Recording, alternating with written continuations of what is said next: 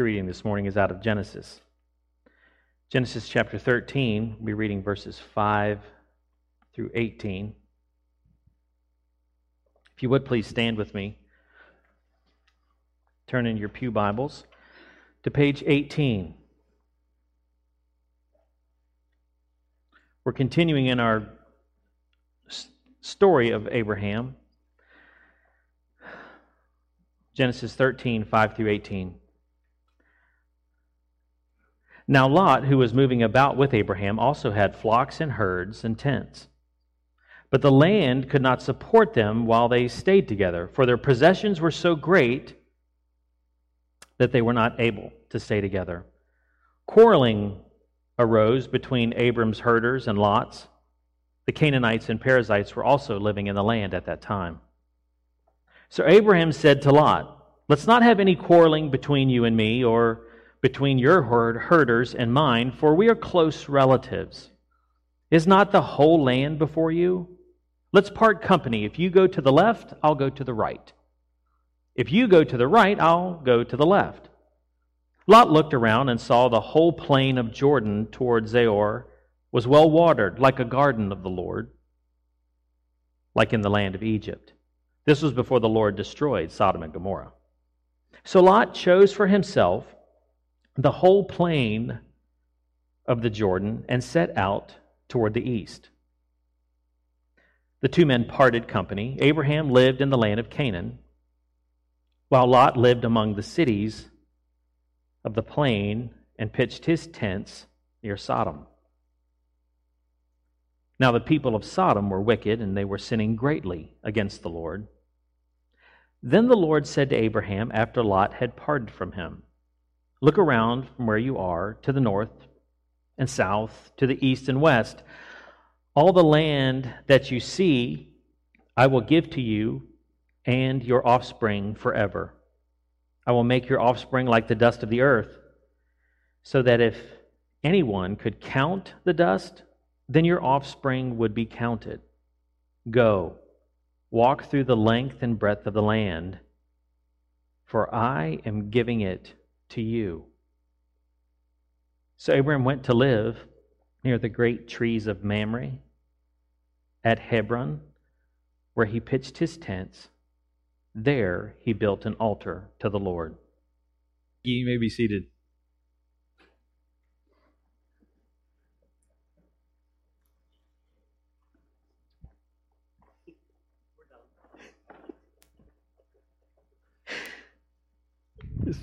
So Steve and Andrew and I are chuckling a little bit. You know, every once in a while we do these sermon in a sentence, right? Do you guys like that? Sermon in a sentence? Okay. So I'm going to show you my notes for my sermon today. You ready? So I'm going to read this little sermon in a sentence up here, and then we'll see where God takes us, right? How exciting. So the title of what we're getting into today is Know Your Battles. And oftentimes we can take that phrase and we can think of, okay, well that equates to pick your battles, right? You got to pick your battles. But that's not what I'm talking about today. I'm talking about knowing your battles, understanding them, what you're facing, what you're in. Not, you got to pick your battles. Because quite honestly, the Bible does tell us in Ephesians chapter 6 that we wrestle not against flesh and blood, but against powers, principalities, and the rulers of darkness. So it's a spiritual context in what Paul's talking about in Ephesians. There's a physical world that we live in, and there's a spiritual world that we live in. And that spiritual world weaves its way through into our physical life that we end up in battles. And so we can say, you better pick your battles. Part of what we read this morning was about Abraham and Lot, and they grew, the Lord blessed them. Their herdsmen started fighting and quarreling amongst one another. And so if you know that Bible story, then you probably know it from a perspective of, well, Abraham was trying to keep some peace between the two, so they separated to kind of give space, because sometimes Space, as we've learned maybe through the holidays and all family getting together, space is a good thing. We're close family. Distance is nice. Right? We've all been there. We all understand that. And so if you know that Bible story, then sometimes that's kind of how you look at it, that Abraham's trying to keep the peace in the family. But we all know that sometimes keeping peace can be the hardest battle. Today, what we're talking about is knowing your battles, understanding them. And so we're going to take a look at this story from a standpoint of how Abram saw his life at that point in time. Okay? Here's the sermon in a sentence. Always remember whose you are, how God sees you, and where He's taking you. In knowing, understanding the context and the focus and the purpose of the battle that you're in, always remember whose you are, how He sees you, and where He's taking you.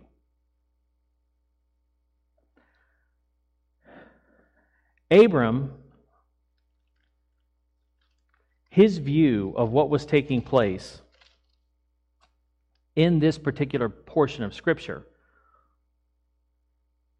can be found in verse 7. And it seems like the oddest sentence dropped in this entire passage. Here it is. The Canaanites and the Perizzites were also living in the land at this time. Now, if you know this Bible story, you may go, and what has that got to do with the peace that Abram was trying to keep in his family? Okay, let's look at it like this. So Abraham just gets back from Egypt, right? Now, why did he go to Egypt? Oftentimes we'll just say because there was a famine in the land, and so he went to Egypt, right? That's not why Abraham went to Egypt. Abraham went to Egypt because he didn't trust the God that took him into the promised land to provide for him. That's why he went to Egypt. The famine was a physical condition that moved him out of his spiritual blessing. Do you see what I'm saying? That's why he went to Egypt. So he goes to Egypt, and yes, things multiplied, his gold, his silver, his herds, his cattle.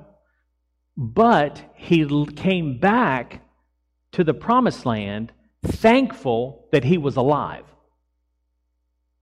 Because Pharaoh could have, right? So he's looking at this from a perspective of, I came back to the Negev. And he had left the Negev to go to Egypt because of the famine, but he went back to the Negev exactly where he had left from. He went back to the place where he built the altar to the Lord and got settled back on solid ground. So he's back in the promised land, and guess what? Herds begin to multiply. Blessings begin to come. Family begins to grow. Dissension comes. He comes back, and he's in the middle of the promised land, and who's there? The Canaanites and the Perizzites, amongst other people. But these are the two the Scripture names in this point. These two groups of people also enjoy land, territory, wealth. And here's the new guy on the block, Abraham and his family, who are loaded down with wealth, cattle, and there's a battle in the midst of them.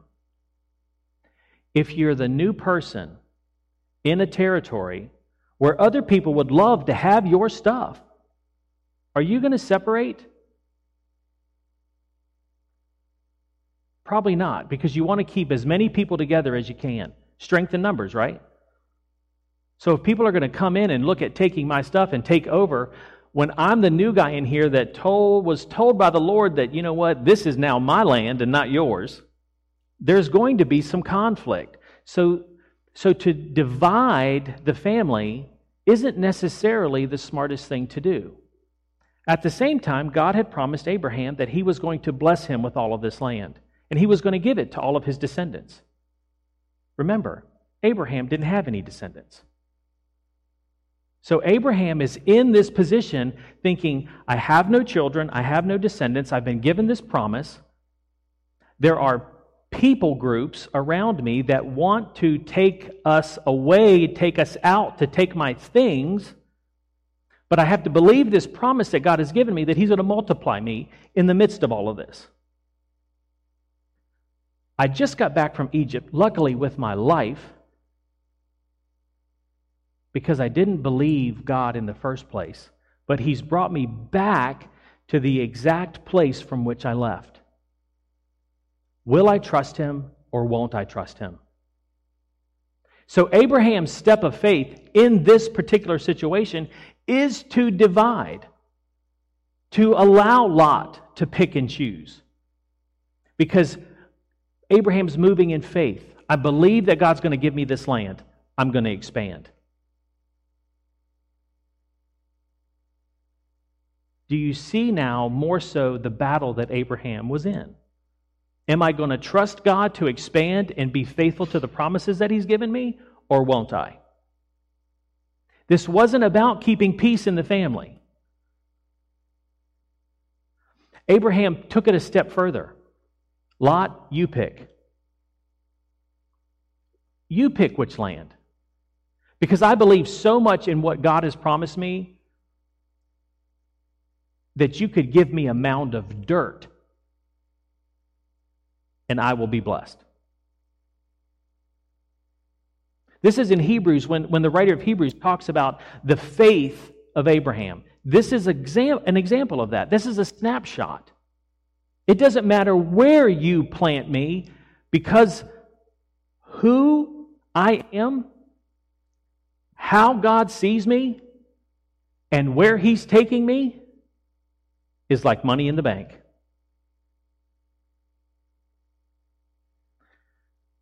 Abraham, having faltered with Egypt, has an understanding that God is faithful and true. In the middle of him leaving the promised land, God still blessed him.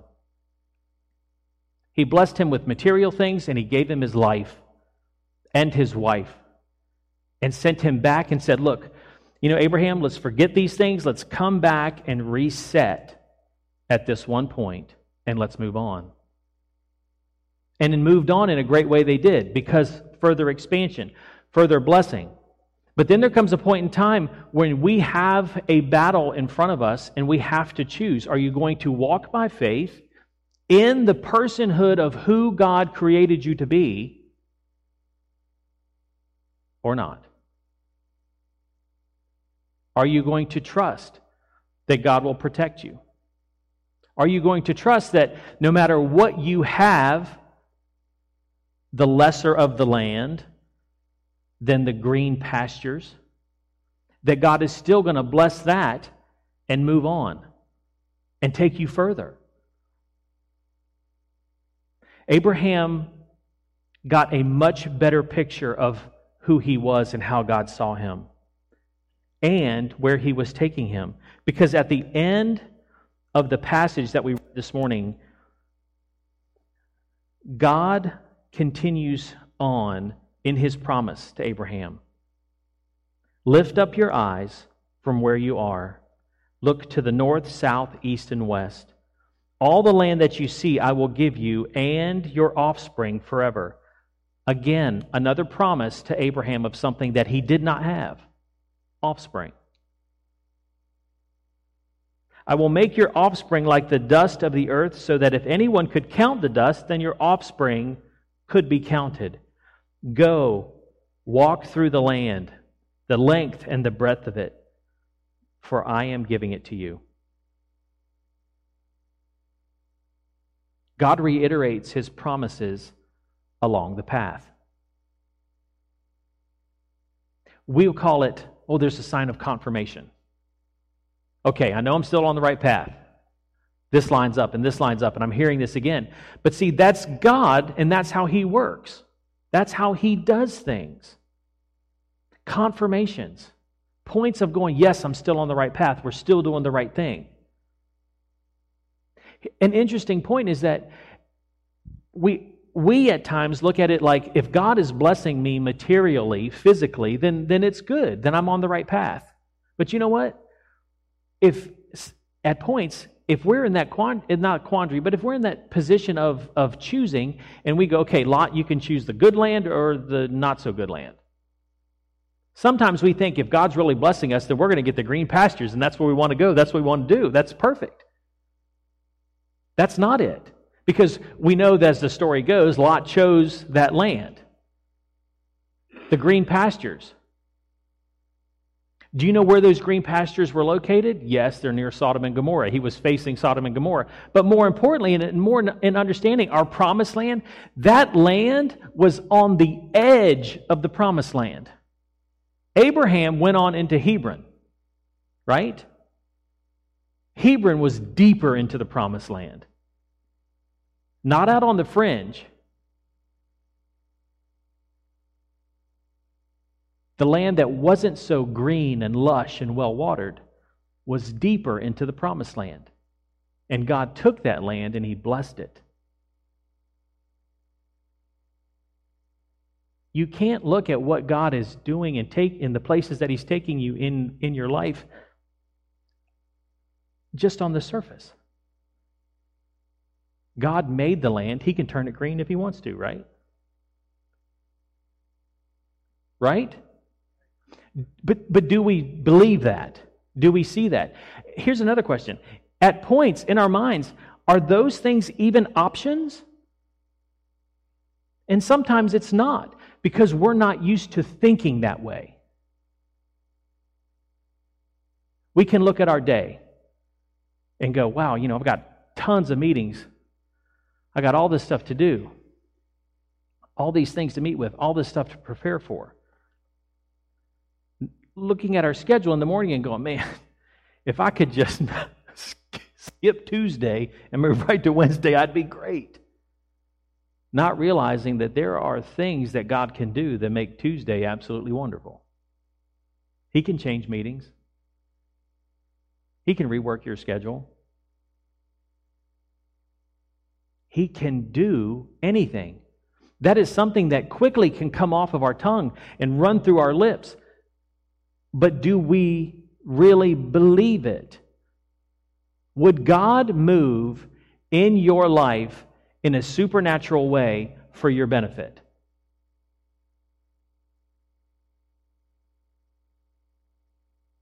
Would He?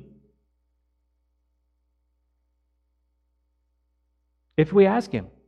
If we let Him, if we start thinking along those lines. And that's all that I'm saying, is allow your heart and mind to be open up to understand God is in control.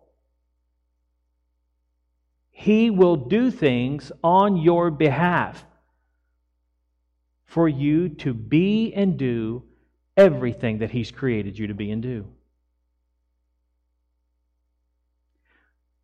If it happens to you once, it's like, oh man, what is going on? Something's happening. If it happens twice, it really gets your attention, and you're like, okay, there's something, I don't know. And then you get to this point where as it continues to happen, and the flow of who God is and that Holy Spirit moving in your life, it opens up to a whole nother level of being.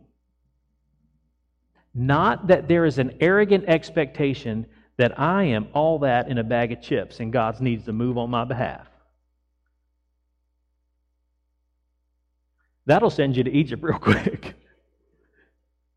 But there is an expectation and an understanding and a joy that I have to know that the God of all creation, the one who calls me son and I Father, is for me. He's for me.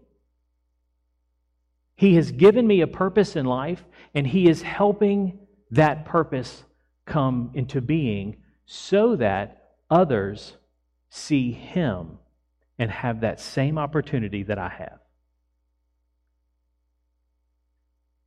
Knowing our battles, knowing that God is moving me to a promised land, that there is a purpose He has for my life, and that there is an enemy that is a roaring lion seeking whom he may devour to stop me from becoming that person, fulfilling that calling, doing that purpose. So the wisdom and the discernment that I need in what's going on around me so that I might be able to battle to make the right choices through the power of the Holy Spirit to become that person is my battle. That's why I said it's remembering whose you are. God Almighty, the one that created heaven and earth, can send rain, snow, sunshine. How does He see you? And where is He taking you? That's important to know. Abraham understood those things, and he was going in that direction. So he walked through the land,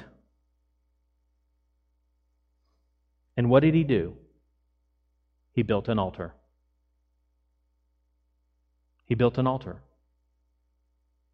Those are points of honoring the Lord, points of remembering what God has done, remembering God or where God was taking him, what God had given him. You guys know I'm visual. I have things all over the place that just reminds me of things. Whether if it's a rock that Julie gave me that sits on my desk about, she came in to my office one day at work in Virginia, set a rock down on my desk, and she's like, this rock right here is simply to remind you that you can kill the giants in front of you. There sits that rock. My desk at home is this little antique plow. Horse-drawn little antique plow. I mean, it's a toy little thing. But it reminds me that in seasons of my life, I am to plow. And there are seasons in life where God is going to run a plow up my back. Because there's some things that need to be furrowed. Because you know what? He wants to plant something. He wants to put something in my life that's going to blossom, that's going to spring up, that's going to reproduce. Visually understanding where God is taking you, Abraham built an altar to remind him, in honor to the Lord and to praise Him, but to remind him of where God was taking him, of what God had given him, of who he was, and what was promised to him. It's okay, church, to build altars. It's okay to have those symbolic things to help you understand what God is doing with you, where He is taking you. Because there's times when we get off course and we get distracted and things get overwhelming, and you just have to stop and go, man, I need to get back to the foundation. I need to get back to where my head was clear, where I could see things right, where I was discerning correctly. Build an altar. Have those things. This is why when we started talking weeks ago and even years ago, we talked about why and how God made us, and our portraits and our purposes and those things. They're so foundational to what's going on around us. And they're so key in moving through the battles that the enemy brings against us. Because I know where I'm going. I know the direction I'm heading. I know what God wants to teach me in this season. All of those things are so vital. Those things don't change. What are the promises that God's given you? They are alive and they are true. Believe them. God has something better for you. Things are going to move quickly. Blessings are coming. All of those, and they can be corporately, they can be individually. Blessings are coming. Tough times are ahead. We talked about that before COVID hit. But there's things to understand that God is speaking to us and He's sharing things with us that lead us to the point of where He wants to take us. There are characteristics about God that can apply to your very life right now, which you can look at as promises. Guess what? God is a restorer. He's a repairer of the breach. When things start falling apart, that means that God will come back and He will restore that breach. He will raise you above the floods. You might be in a fire right now, but you will not be burned. The flames will not overtake you. Those are promises. You can take those and apply them into your life. God is taking us to a promised land. I don't know exactly what that looks like, but I know He is taking us to a place that it is good. I'm not saying it's going to be easy to get there, but where we're going is good. Where you're going, personally, is good. Is it going to take some work? Yeah. But you're not alone. Yet another promise. Always remember whose you are, how He sees you, and where He's taking you. How He sees you.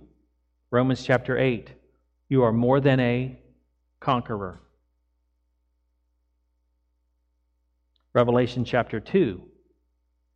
You're an overcomer. 1 John chapter 4. You are one who overcomes. Let me read that. 1 John chapter 4,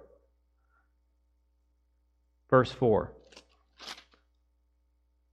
You, dear children, and don't you just love that? It's like God just grabs you and embraces you. Dear children. You, dear children, are from God and have overcome them, because the one who is in you is greater than the one who is in the world. You, dear children, are of God, and you're an overcomer. You have overcome them. Them, and this is a huge whole teaching right here. That word them is talking about, and John is talking about the spirits of this world. He's talking about the spirits of this world. The spirits that have, or the spirits that are a part of the false prophets that have gone into the world. That's what John's talking about. He's not talking about physical things. He's talking about spiritual things. And remember earlier, we had talked about that this life is a spiritual battle. In 1 John, John is telling us, you, dear children, are from God and have overcome the spirits of this world who are leading and dictating the words of the false prophets. That's what he's talking about. You have overcome them. Because the one, Jesus, who lives in you, His Spirit, is greater than the one that lives in the world. That, though, is a picture of the fight and the battle that we're in. That's why I'm saying it's not about picking which fight you want to get into, because let me tell you, the enemy is coming to your doorstep. The fight's coming to you. So it's not about picking which fight you want. It's knowing the battle and being the victor and the overcomer and the conqueror in the middle of that fight. You're the one, through the power of Jesus Christ and the power of His Holy Spirit, that brings the victory. You're the one that walks and lives in the win column and not the loss column. On your way deeper into the promised land that God has for you. Know your battles. Know your battles. Know who you are. Know whose you are. and know where you're going.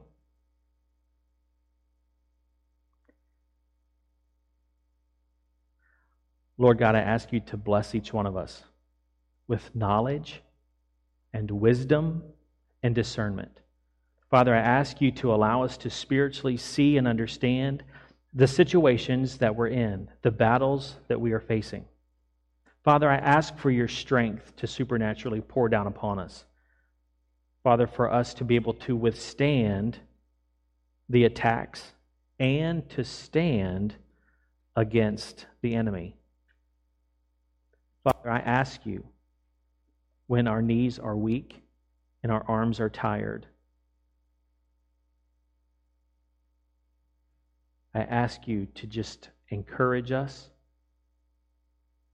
to bring confirmation to our hearts and our souls. Father, I ask in the name of Jesus that a hedge of protection comes around each person here, each family represented, each person that is listening by Facebook, on the internet. Father, that your Spirit protect us. Father, give us wisdom and insight.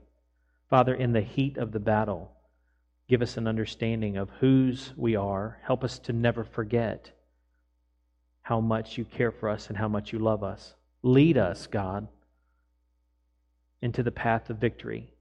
Lead us deeper into the promised land that you've given us. Father, remind us of the promises that you've given us. May we never forget. Father, may those promises just be etched into our hearts, that our souls would not forget. And Father, I ask you to give us the vision to understand the things that you're sharing with us. Father, give us strategies, instructions on how to fight and how to win our battles and the wars that we're in. Father, amidst it all, allow our hearts to be at peace, Father, and at rest, knowing that we are yours. Father, take us further into our promised land. God, we love you and we worship you. In Jesus' name, amen.